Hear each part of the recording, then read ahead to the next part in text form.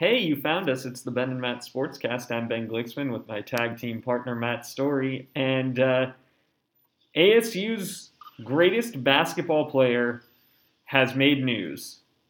Yeah, continue to. And not in the best of ways to do so. It is now official. James Harden is going to the Brooklyn Nets.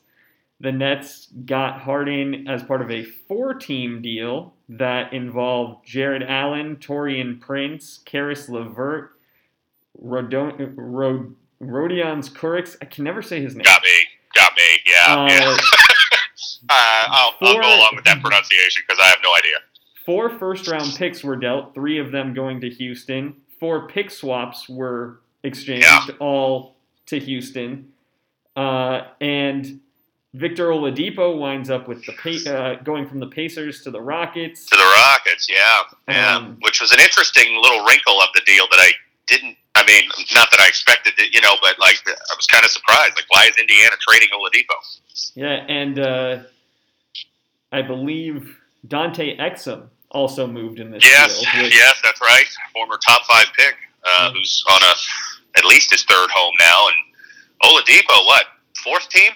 Started with the Magic, went to OKC, then Indiana, now Houston. So, for a pretty good player, he's been on the move a lot. And the Pacers dump Oladipo's contract, and he's returning to health, but they pick up Karis LeVert and a 2nd-round pick. Yeah. I'll be honest, I haven't followed the Pacer perspective of this probably as much because, again, it was a surprise to me to see that in there. Have you read, I read in the offseason there was some thought that Oladipo wanted to force his way out. But then he said he didn't. What was the impetus behind this? Is it still just that? I think it's a combination of money. Yeah. Because they have LeVert under more control. I listened to Zach Lowe breaking down the deal on his podcast, and what they talked about is Oladipo's got, effectively 2 years left on this deal, but he's 2 years out of rehab. LeVert has a lot more flexibility. He's got this year plus 2 years and is only $36 million, which is cheaper. Yeah. LeVert's been good. That's I know people were surprised that the Nets were able to make the trade without including Dinwiddie, and for the future that may be relevant, but he's out for the rest of this year. Mm-hmm. That's a significant loss for them. Now, obviously, in comparing just the players, Harden's a better player than Karis LeVert. But you not only lose LeVert, but you lose Jared Allen, who's good defensive big man. Well, and they had moved Allen into the starting rotation. Right. Yeah. They were already kind of weak defensively, and now you take away your best interior defender. It's certainly banking on these 3 superstars, and we've got to probably talk about the third being Kyrie Irving and the uncertainty with him. But it's banking on these 3 to carry you, and I was listening to a little Dan Patrick this morning, and they were going to have Barkley on. I didn't end up hearing the actual interview, but he said, we wonder if Barkley's changed his mind since November when he was, didn't think it was a good deal.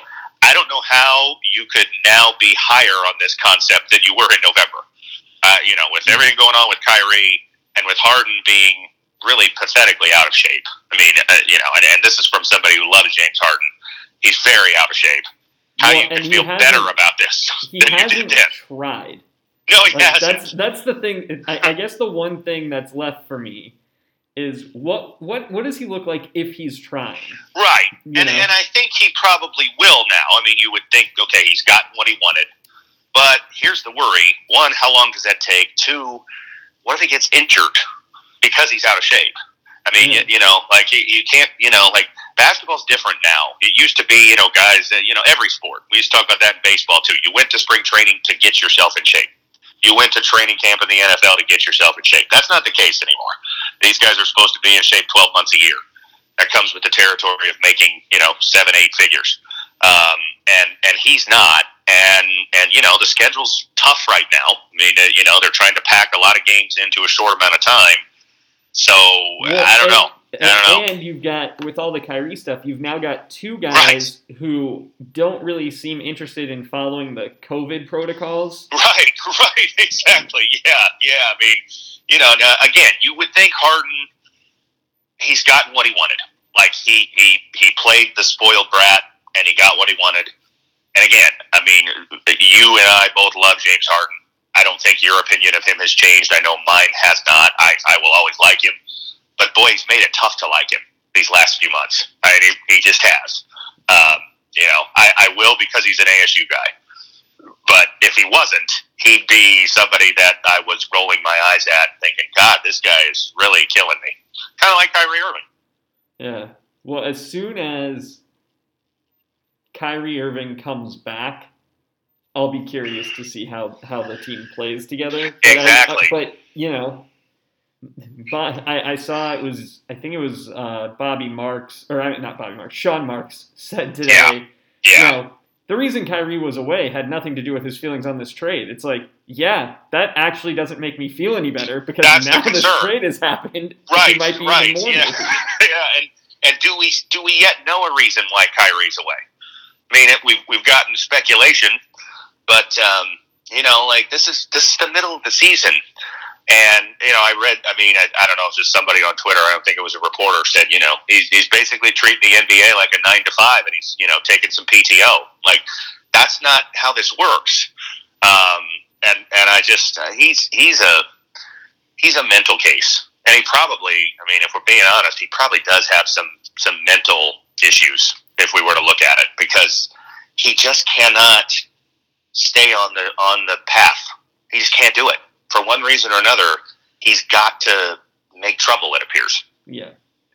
Well, and I'm looking at Malika Andrews was tweeting Marks' press conference, and it said that he spoke to Irving and that the guard was, quote, excited to get back on the court. But where's he been? Yeah. But he reiterates that timeline will be impacted by the NBA's investigation into what he was doing, so... At some party for his relatives or something, right? So we're birthday party or something. 2 weeks away, probably more. Yeah.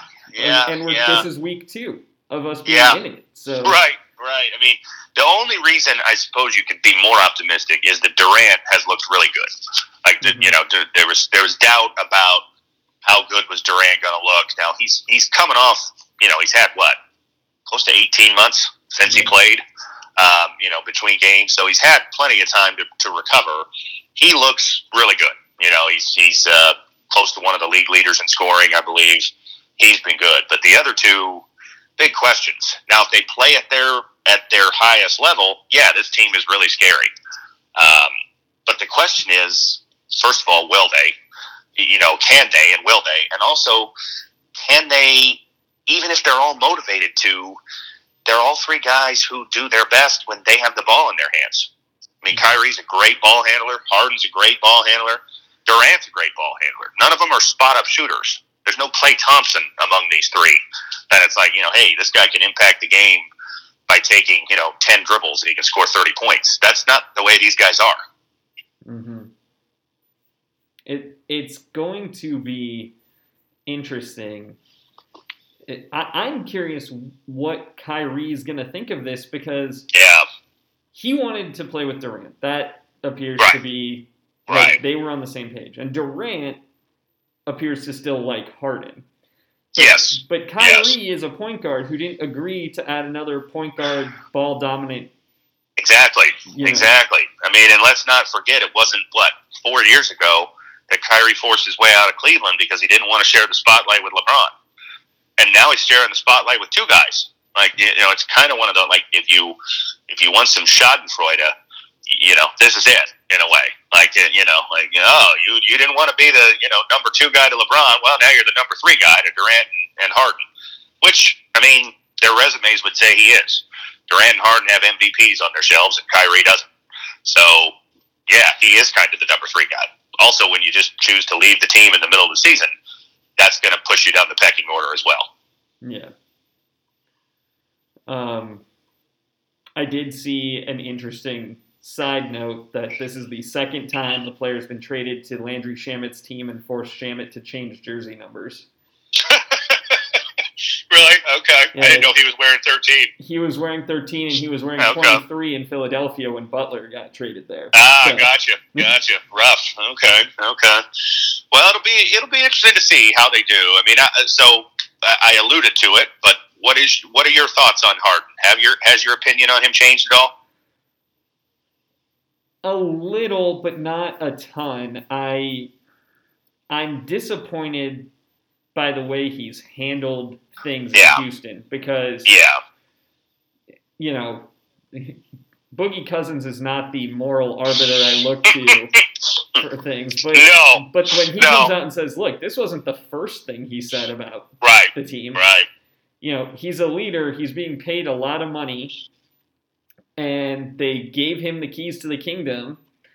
I think this is an indictment in a lot of ways of Fertitta still. Yes. Probably so. This is one of those things to me that has no winners. You know, no one comes out looking good. There might be winners on the court from the deals that got made. Sure. I agree. I don't think it's going to impact Harden's, you know, shoe deal. I don't think it's going to impact anything monetarily for him at all. No. But I do think it's a bad look. If he was not an ASU guy, I would be hammering him because. Oh, agree. Yeah, I'm with you. I'm already, you know, mentally, I've been just aghast at this Kyrie Irving thing. Yes, me too. I mean, we texted about that a couple days ago, and I think we're on the same page with that. Yeah. And I do think, I recognize it's the era of player empowerment, and there's a lot of that I think is good. But this was not, you know, Anthony Davis saying, hey, look, I'm not going to sign here. Trade me, don't trade me, play me, don't play me, but I'm not re-signing. Right. It was Anthony Davis pushed a couple degrees higher, I'd say. Like he took the baton from Anthony Davis and he ran it a few more yards down the field. Yeah, because he didn't just come out and say, you know, I really like Houston. I think we're building in the right direction, but clearly, you know, this team's got some issues we need to work out or anything like that. And Davis, to his credit, first of all, he didn't say anything. It always was his people. True. Which is maybe a distinction without a difference, but as a fan, it matters. Well, I agree. Yeah, you're right. You know, for the practical purposes of the team, if Harden's agent said, look, trade him, he's going to be a malcontent if you don't deal him, that's not really different than Harden just being a malcontent. Yeah. But you're right. I mean, I think, you know, I've made this comparison to you. I think we've talked about it, that ASU, you know, like sometimes the stuff ASU does, it's like having a family member that you really don't agree with a lot of the things they do, but by God, they're family, so you're going to have their back, even if they drive you crazy. And I kind of feel like that's how I feel about James Harden. Like, I don't like how he handled this. It's a black eye for him in terms of perception. You're right, it's not going to affect him financially at all, but just perception, and he was already not the most well-perceived player for one reason or another, and now he's given people a great reason to dislike him. But he's an ASU guy, and so it's kind of like, you know, it's that old Animal House, like, you know, they can't do that to our pledges, only we can. I'm going to have his back because he's an ASU guy. Not only is he an ASU guy, but he is the ASU guy when it comes to basketball. He is the face of the basketball program 11 years after he played here his last game. Yeah, and he has done either actively or passively a lot for ASU since he has. He's always been on board for them using him in marketing. Right. He's made a point to, you know, throw the forks up when he hits a three against the Suns. You know. Agreed. I mean, he's embraced ASU. We embraced him. You know, I mean, he was our gem recruit, and he lived up to the billing. Conference Player of the Year. He took us to the tournament. He went 5-0 against Arizona in an era when that was hugely relevant. I mean, it's still relevant, but you know, at the end of the 2000s, that was like, wow, that is the biggest thing an ASU player could ever accomplish, is to go undefeated against Arizona. and so I'll have his back. But yeah, I don't like how this was handled. But you're right. I mean, it is. LeBron's whole free agency back in 2010 set the tone that superstars in the NBA are going to have it their way. They were already. I mean, Jordan had it his way and stuff, but the power balance really shifted in that moment, I think. And then we've seen other guys take it and run with it, whether it be Anthony Davis, whether it be Kevin Durant, and now James Harden is just the latest of, hey, I don't want to be here anymore, and I'm going to make it unpalatable for you to keep me here. And that's exactly what he did. Yeah, it's just one of those things where if they win a title, then this all gets forgotten. In a way, it probably will. Yeah. It'll become a footnote. Yeah. I mean, unfortunately, he's burned a lot of bridges in Houston, I'm sure. Apparently, Morey leaving was not something that was on his radar. Because I guess not. It just caused a complete meltdown. It did. It really did. Yeah, I mean, when you think about what it was, 12 months ago, they had, Morey, Mike D'Antoni, James Harden, Russell Westbrook. That was the core character of that team was those four guys, and now they're all gone. It's a quick changeover. That you go back in time a little bit. I mean, that run with James Harden, and I guess he's the one who was there the longest. The downfall was that series against Golden State when they were up 3-2 and Chris Paul gets hurt, and they probably would have won the championship that year. Mm-hmm. Because the Cavs were not very good. I think they would have rolled over Cleveland in the same way Golden State did in the finals. And who knows what you wonder just like, what's the perception of Chris Paul, James Harden, Mike D'Antoni, all those people if that happens. But it didn't happen. And now here we are with all of them in other places. It's a stunning turn of events. It is. If you would have told me heading into last season, hey, this is all going away. Right. And by 14 months later, all of them would be in different places. I would not have expected that. Yeah, just crazy. But it's that's what makes sports, I guess, and certainly the NBA, what it is, and it'll be interesting to see, by the time we get to the playoffs in May, I guess, what does this Nets team look like? Will Harden have played himself into shape? Hopefully, will Kyrie be back, on the path of wanting to play basketball? Can they all stay healthy? I mean, let's also not ignore that Kyrie Irving's injury prone.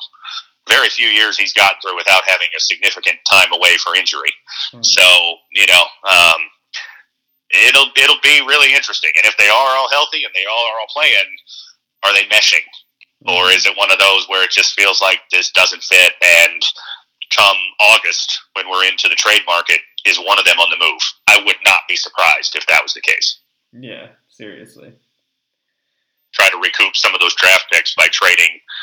Probably not Durant. Durant is the guy, I think. But could there be a possibility where, Irving gets dealt somewhere else, or Harden again? I think it's possible. Yeah, the only guy who won't be dealt is KD. I don't think so, yeah. Unless he makes it known that he wants out and he's going to pull a James Harden. He appears to be playing very well. I think he's, at home in Brooklyn. He likes the stage there, and but we'll see. Makes it interesting, and see what happens as the season unfolds, I guess. Speaking of the season unfolding, ASU basketball continues to not play. And and when they do play, they don't look great. They tease. This past weekend was a tough one, because I think you could argue that with the guys we had available, probably the best efforts that we've had all year, and yet we still walk away with 2 losses because there wasn't enough there to beat, two pretty solid teams. I mean, UCLA, I think, is the only undefeated team left in the conference record wise, and USC's got talent. I mean, that Mobley kid is really good. So those are good teams. And when you're down, 4 of your top, 8 contributors, 8 or 9, it's hard to beat those teams. We came close. Overtime loss in a game we were within, 2 points with 4 minutes to go. But, close doesn't get you any wins. In addition to having 4 games canceled and postponed, they've lost 3 straight. So their last win was the Grand Canyon game. Yeah, it's been over a month. Yeah, which, we probably should have lost that. It's a season on the brink, to steal the title of the old Bobby Knight book. It just, you got to start. You got to start making a lot of hay. You got to start doing it soon, or else your season's going to be over by mid-March. Because right now we're not even in the picture for the NCAA tournament. We got to start stringing together a lot of wins to even be on the radar. Yeah, I saw our projected power ranking was outside of the top 100, and that's not going to get you in that large. It's not. We just, obviously nobody's non-conference season was normal because there were less games, but, we played Villanova, and that's a good game to play, but we didn't win. We didn't get the Baylor game that was scheduled. We lost to San Diego State. It was a good team, but, again, a chance for a good win, didn't get it. Bad loss to UTEP, and now the conference is not particularly great. Conference had another bad non-conference season, which seems like an annual story. The Pac-12, lays an egg in non-conference season. So you're looking at probably having to be one of the top, 2 or 3 or 4 at most teams in the conference, and that's not on a good track right now. Yeah. No. So we'll see. There's always that conference tournament, that hangs out there that you think, well, if everything come together right that week, and I still think that the pieces are there for something like that to happen, but maybe they're not. Maybe we just, I say we, maybe I just need to be honest about the shortcomings of this team, and realize it's just not going to be what I thought. Yeah. It's disappointing because you feel like the pieces are there. Very disappointing, I really like Bagley. I think me too. I think he's probably too good. Yeah. I read a mock draft on The Athletic, I think, that had him actually going before Christopher. Had them both in the first round, but had him a couple spots higher, I think. So, this is the thing that I think we discussed as a worry in October when we were looking ahead to the season was, you got these 2 good freshmen, and what you don't want to have is a season like, what LSU had when they had Ben Simmons.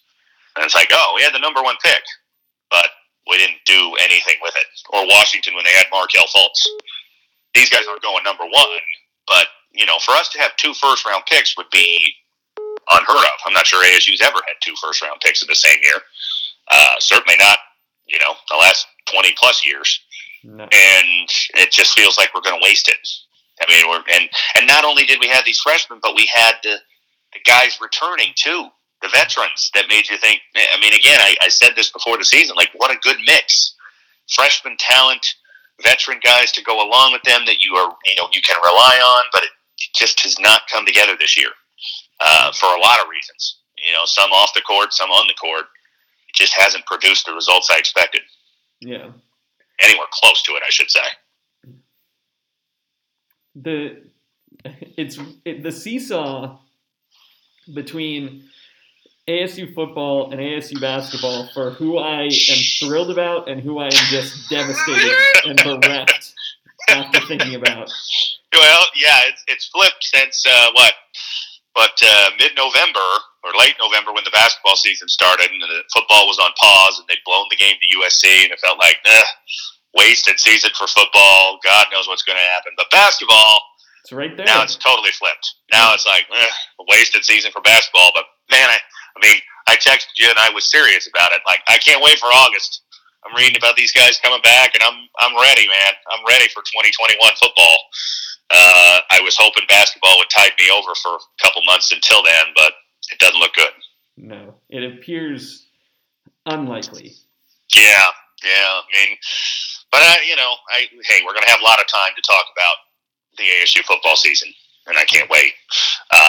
But I am very excited by what we've got returning, and just what's ahead for us. So and what we saw at the end of the year. I mean, that's the other thing that gives you excitement is, it wasn't two very good teams we played, but we looked good and we finished strong, and it's like, okay, we're putting stuff in position to make a real run at things next year. The overall season, we can put a bow on it as Alabama beat up Ohio State to claim I don't know, 200th national title in 203 years, it feels like. Yeah. I mean, what's funny is this, and just a side note, like people, Alabama wins every year. Like, well, no, because last year LSU won, and they beat Alabama on the way, and Clemson beat Alabama 2 years ago. Like, I mean, I know people get tired of the same teams unless you're a fan of that team. I get it. And yes, Alabama's been a presence at the top of college football for about, 12, 13 years in a row now, which is amazing. But they don't win every year. They do get beat. And that's what's fun. I mean, look, that's what's fun about sports is seeing the big dog get beat, because then it means something when they do. When LSU went into Bryant-Denny last year, and Burrow had a great game, and Edwards-Helaire, and those guys made their legacies in part because of that game. Yeah, true. It's just, to me, and I root for Alabama, but the idea, what I'd like once, and we're not going to get it probably, but if we could have a Final Four that didn't include Clemson, Alabama, or Ohio State in it. Yeah, and I don't know that that's coming soon. I don't think so either. I think it will happen. I mean, it's funny. I was kind of thinking, as the season ends and you think back to, okay, what are the big moments of the season? And I was thinking, well, you had significant moments. You had, and I'm just kind of going through them in my mind randomly. Well, Ohio State got that win over Clemson. That was huge for them. Notre Dame beat Clemson. And then I'm thinking, wow, 10 years ago, if you had told someone Ohio State, Notre Dame would have season-defining moments by beating Clemson, they would have said, what? So, the tide does turn, and no pun intended there with the tide. Like, Clemson showed you can go from mediocre to great.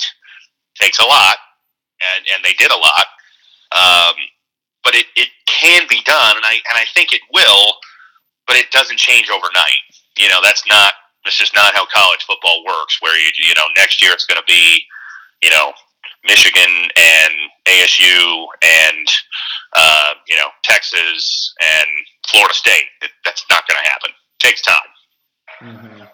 I'd like it. I'd like those 4 teams to be in the playoffs, as I thought of them, but it's probably not going to happen. Yeah, fair. I mean, it's a top-heavy sport, and I've heard the argument we talked about, obviously, in great detail last week, like, expanding the playoff. And does expanding the playoff mean you're going to have different teams win? No. It just gives more teams a chance. And what you hope is that if you give more teams a chance, that recruiting sort of evens itself out a little. Because right now, if you're a big-time recruit, your list is very select because you're thinking, hey, Alabama, Clemson, Ohio State, Oklahoma, maybe Notre Dame. Between those 5 schools, that's 22 of the 28 playoff spots so far in 7 years. So you're gonna go those places because you think, well, those are the places I can win. Yeah. If you expand it, you expand the pool of places you could potentially get there. Yeah, it's going to be interesting to see what changes, if any, start coming to college football in the wake of what's happened this year. One, are we going to see less bowls? Are we going to then see more coach movement because you can't point to your Cheez-It Bowl victory? True. Yeah. That I mean, and I know this. I'm using a guy who is very much old school, but when Texas fired Tom Herman, the next day, PTI's on and Kornheiser says, I was stunned by that. He's 4-0 in bowls. I'm like, come on, Tony, get with the times, man. Yeah. Going 4-0 in bowls when 2 Alamo Bowls and 1 Texas Bowl is among your 4, that's not going to get it done. It just that doesn't matter anymore. Yeah. What's his record against Oklahoma? That matters a lot more. Well, how do you think Sark will do? I can't say I'm super confident because I don't think I'd be super confident about anybody. It's a very tough job, and you've got a lot of pressure from a lot of people, and they expect greatness quickly. I hope it works out for him. Obviously, I like Texas, and so whoever they hired, I would hope it works out. I respect his story. I respect that he seems to have overcome his demons and went to Alabama and rehabbed himself both off field and coaching wise, and did a great job. I mean, an amazing job this year. Like to see what their offense was, even after losing Jalen Waddle, which for 99% of teams would have been a death knell. You lose a great receiver like that, and then and they got better. And then even in the second half of that title game, Devontae Smith goes out and they're still moving the ball. Like, does it matter who they have playing?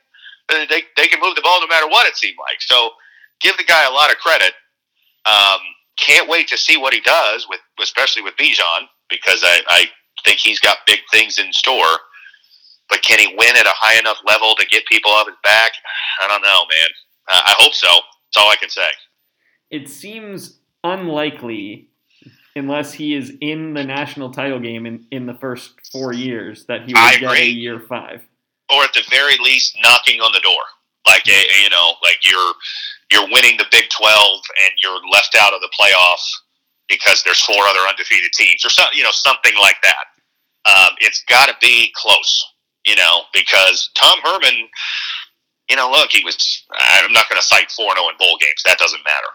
But they were pretty good for 3 years in a row. They weren't great. They were pretty good. Year 2, they finished top 10 in the country. They won the Sugar Bowl.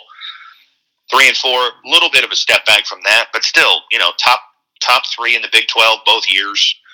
9+ wins last year. I think they went 8-3 this year or something like that. He wasn't bad, and it still wasn't enough. And so, that gives you an idea how high the pressure is. Mm-hmm. Texas has never stopped feeling like they should win. No, and they won't. The title picture. And they won't. That's because, and in a way, I can understand why their fan base, especially their very rich and powerful fan base, feels that way. Because, we've talked about Nebraska. Nebraska is a team that gets discussed a lot. And it's like, boy, you got to realize that times have changed, and they should. Like, Nebraska is never going to be what they were with Bob Devaney and Tom Osborne. But for Texas, you look at the resources you've got. You look at the talent right in your own state every year, and you think, why are we not great? And there's not a great answer for that. Mm-hmm.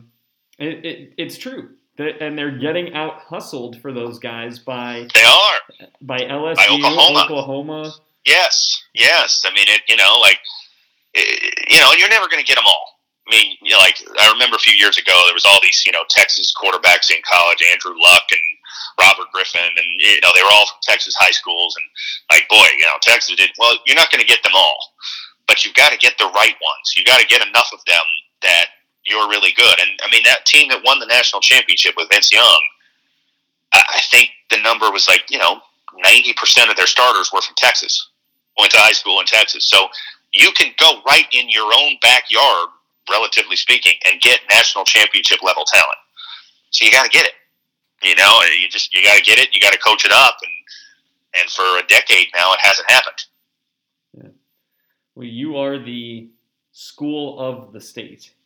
You are. You should have, in theory, your pickings, and you certainly shouldn't be losing people to Baylor. No, exactly. I mean, that one was one I remember that stood out because Texas wasn't interested in Robert Griffin. Then he goes to Baylor and he wins the Heisman. Which you're going to have those misses. I mean, nobody's perfect in recruiting. I mean, Alabama, as good as they are, I was looking at that 2017 class and how good that class was, and then I was looking at their more recent ones. According to 24/7, which is the consensus ranks, their top recruit in 2018 and 2019, neither one is still there, and they barely played when they were there. So they missed. They swung and missed on a huge high profile, but they get enough other ones that it doesn't matter. Yeah, but when you got 9 5-star guys. Right. I mean, when you miss on that, I think his name was Antonio Alfano, who never played a game there. Then he transferred to Colorado. Now I think he's left Colorado. But it doesn't matter when you've got enough other guys to make up for it. And Texas, rightly or wrongly, and I lean toward rightly, their fans believe they should be that same way. Because why not? I mean, again, Nebraska's a different animal. Nebraska doesn't have that kind of talent in their backyard. They got to go get it. And with the scholarship numbers being different than they used to be, it's like there's tangible reasons why Nebraska is not going to be huge powerhouse Nebraska again. There really isn't, though, for Texas. There really isn't a legit excuse why that can't be done. Yeah, very true. So we'll see, but I'm curious to see how he does. I hope he does well. The pressure's only going to ratchet up too if Texas A&M continues. I mean, I know they're not in the same conference anymore, but they're still hated rivals, and they've made a lot of progress. I think if you said you'd like to see new teams in the mix.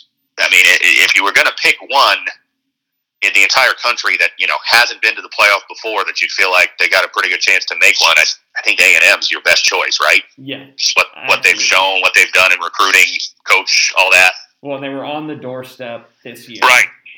They continue to recruit well, and Jimbo's shown once already that he can build a national championship program. So you feel like there's enough there that he can do it again.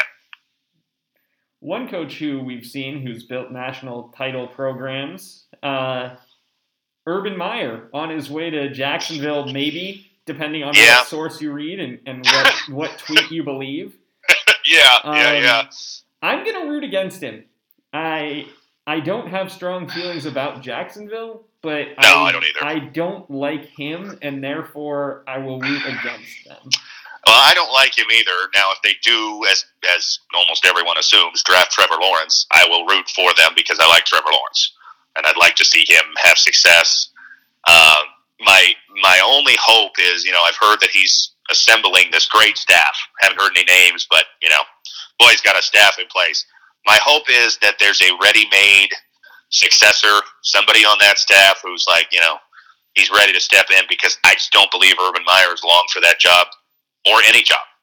I mean, Urban Meyer's history tells you that after about 3 years, he gets restless, and he's got to create some drama, and he'll either be flirting with going back to college, or he'll be, more health troubles, and he's got to step away.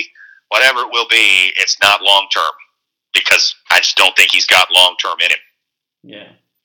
I did enjoy your mention of going back to college. I did enjoy the Lane Kiffin quote during a press conference where he said, "What can I tell you? I'm not going to take the Alabama job." Yeah. I mean, he's nobody stirs the pot like old Lane, But man, he's going to be fun. I mean, that we've talked about A&M, we're talking about Alabama. The SEC West is the division to watch over the next couple of years, isn't it? At least you got LSU, and can they rebound from a bad year? Alabama's great. You got A&M developing, and then you got Ole Miss with Kiffin, Mississippi State with Leach, Auburn with a new coach. Like that's an exciting division, man. Every program in it, even Arkansas, which had a decent year this year, showed some life. Like there's something to be interested in all 7 of those programs. Yeah, it is probably top to bottom the best division in college I would say. football. And just, the fact that now you've probably got, with A&M joining those ranks, you've probably got 4 programs in that division that their fans expect you're going to be a national championship contender on a regular basis. And if you're not, get out. Auburn feels that way. LSU feels that way. Certainly Alabama feels that way. And A&M is getting there. And not all of them will be. It's a simple fact that not all 4 can be. So, who's going to be eaten alive by that pressure? It'll be fun to see. For sure.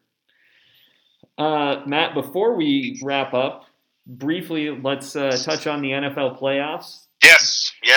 The Rams upended the Seahawks. The Bucks held off the Washington footballers. valiant effort from Washington, but not quite enough. Yeah. I hope, and this is selfish because if he wants to retire, more power to him. He has nothing to prove to anyone. Yeah. But I hope Alex Smith comes back and completes a year. Yeah. I don't know. I mean, I see that, and yet I'm not sure he can. So there's a part of me that thinks, like, look, you showed you could come back. You showed you could play, win some games, and maybe this is the time to, say, all right, I'm done. I don't know. I mean, it'll be an interesting year for quarterback retirement drama. Everybody seems to think Breeze is going to retire, but then you got, Rivers, Roethlisberger, who kind of looks like he should. Roethlisberger's approaching a Favrean level of retirement flirtation. Retirement drama, yes, but for me, I'll compare him to another guy who's very near and dear to my heart. The second half of this year reminded me a lot of the second half of 2014 for Peyton Manning, when it just went. It just wasn't there anymore. Like, remember, he got off to a really good start that year. He set the touchdown record, and then in the second half, he just didn't have it anymore. And they bowed out in the playoffs in their first game. Now, he did come back the next year, and they won the Super Bowl, but not because of him playing great again. I mean, they won, and it was a great farewell, but, you can't count on that. And I just, I watched Roethlisberger a few times, and I thought, I'm having flashbacks to 2014 Peyton Manning, when it's just physically not there anymore. Yeah, for sure. So I kind of hope he retires too. Don't know if he will, but it'll be interesting. Yeah, I mean, I agree in some ways about Alex Smith, and in other ways, I think like maybe you've run the race and just be content with it. Yeah. I think the team I was the happiest for was Buffalo. Me too, absolutely. That was nice. Yes, it was. It was. Get a home game and play well and hold on, and it was a good game. I mean, that was probably the best game of the 6 this weekend. Mm-hmm. And yeah, it was good to see. And I'll tell you, that's the game I'm the most excited for this weekend is Ravens-Bills. I can't wait to watch that one. That should be good. I don't think Browns-Chiefs will be particularly good, but I don't know, man. I don't know. You think the Chiefs roll over them easy? I think the Browns, that was it. That was the pinnacle. Yeah, it could be. They beat them down. They had a 28-point lead before you could blink. Yeah, it could. I mean, I guess you could make the comparison to, that Ohio State beating Clemson was their pinnacle. That was their national championship, basically. And you could say maybe that was the same with the Browns taking down the Steelers. But boy, they played pretty well, and now they get some guys back who weren't playing. I don't know. I think Kansas City will win. So, we'll do our picks. I'll pick Kansas City. But I'm not sure it's going to be easy. I think it might be one of those that, they got to pull out some fourth quarter magic with Mahomes again to do it. Yeah. I guess last year that was their MO. Mm-hmm. It was, and they did it a lot this year. They won a lot of games where it was like, they kind of flipped the switch in the second half, and you expect them to do that. And I think they will win, but I don't feel super confident in them. I'm taking every home team. I'm not. You're taking the Ravens to beat the Bills.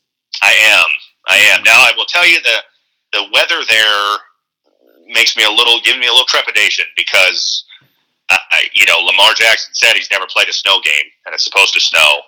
Well, so it's going to be cold. It's cold. Cold. Yeah, I mean, and he's a Florida kid. He's not got a lot of background in bad weather.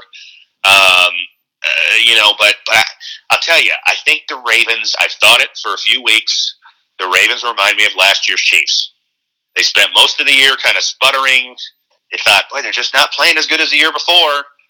And then they got hot. They won 5 in a row to finish the year, and then they didn't get home field. The Chiefs, obviously, they got a bye. They ended up with home field, all that. But they kind of remind me of that team that, they're finding their stride at exactly the right time. Yeah. So I am taking the Ravens. I'm also taking Tampa. Mm. I don't want that to be the case. I was going to say, I will root for New Orleans. Is this an emotional hedge? It's a little bit of that, but it's also, I don't know. I've watched New Orleans the last few weeks, and they remind me a lot of New Orleans last year, which is they're not finishing all that strong. I just, the home field advantage isn't going to be that strong. They got some fans, but, it's not crazy 70,000 screaming fans in the Superdome. And I just, again, I don't want it to be the case, but I feel like Tampa's playing better of late. Now, one could argue that Tampa playing better of late is a product of having a weak schedule to finish, and they did. But still, it just kind of feels like they've sort of found their rhythm, and New Orleans doesn't. I mean, if the Bears could have put a touchdown on the board in the third quarter, I think they could have won that game. Mm-hmm. The Saints were sputtering, but they just couldn't get anything going offensively. But the Bears did.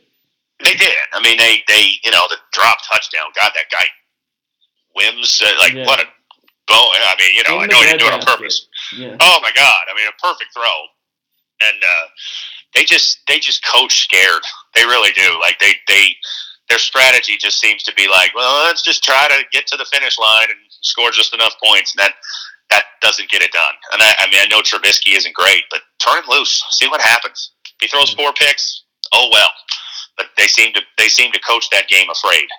Well, and it's funny because you saw what Washington did with Heineke. Right, and it's right. Like, isn't this what you thought you were getting with Trubisky? With Trubisky, yeah, a guy who could get out of the pocket, run, and yeah, I mean, they seem to have snipped his balls away basically, and he just everything is so short passing, hand the ball off to Montgomery, like that works against bad teams, but.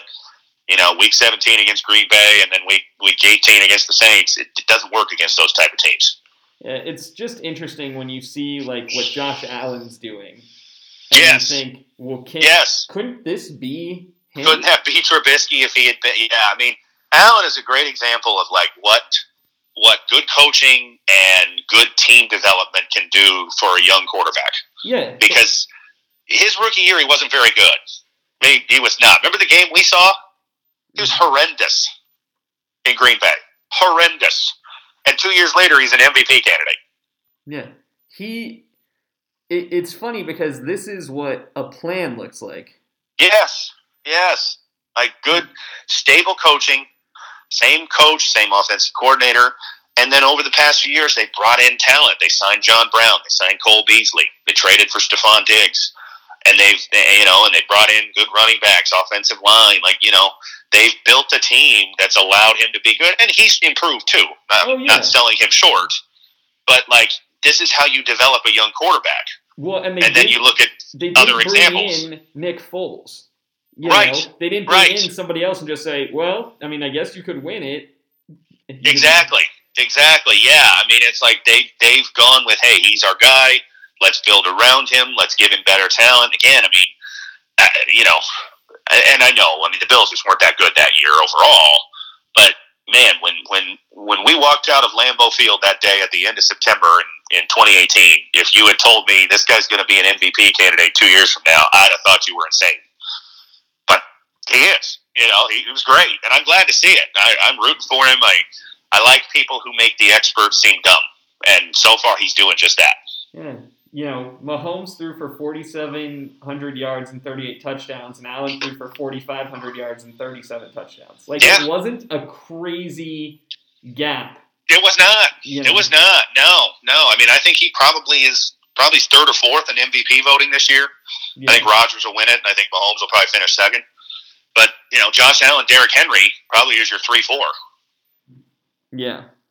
Which, as a side note, transport yourself back in time and tell somebody that a guy ran for 2,000 yards, led the league in yards and touchdowns, his team won the division, and he's not going to win MVP.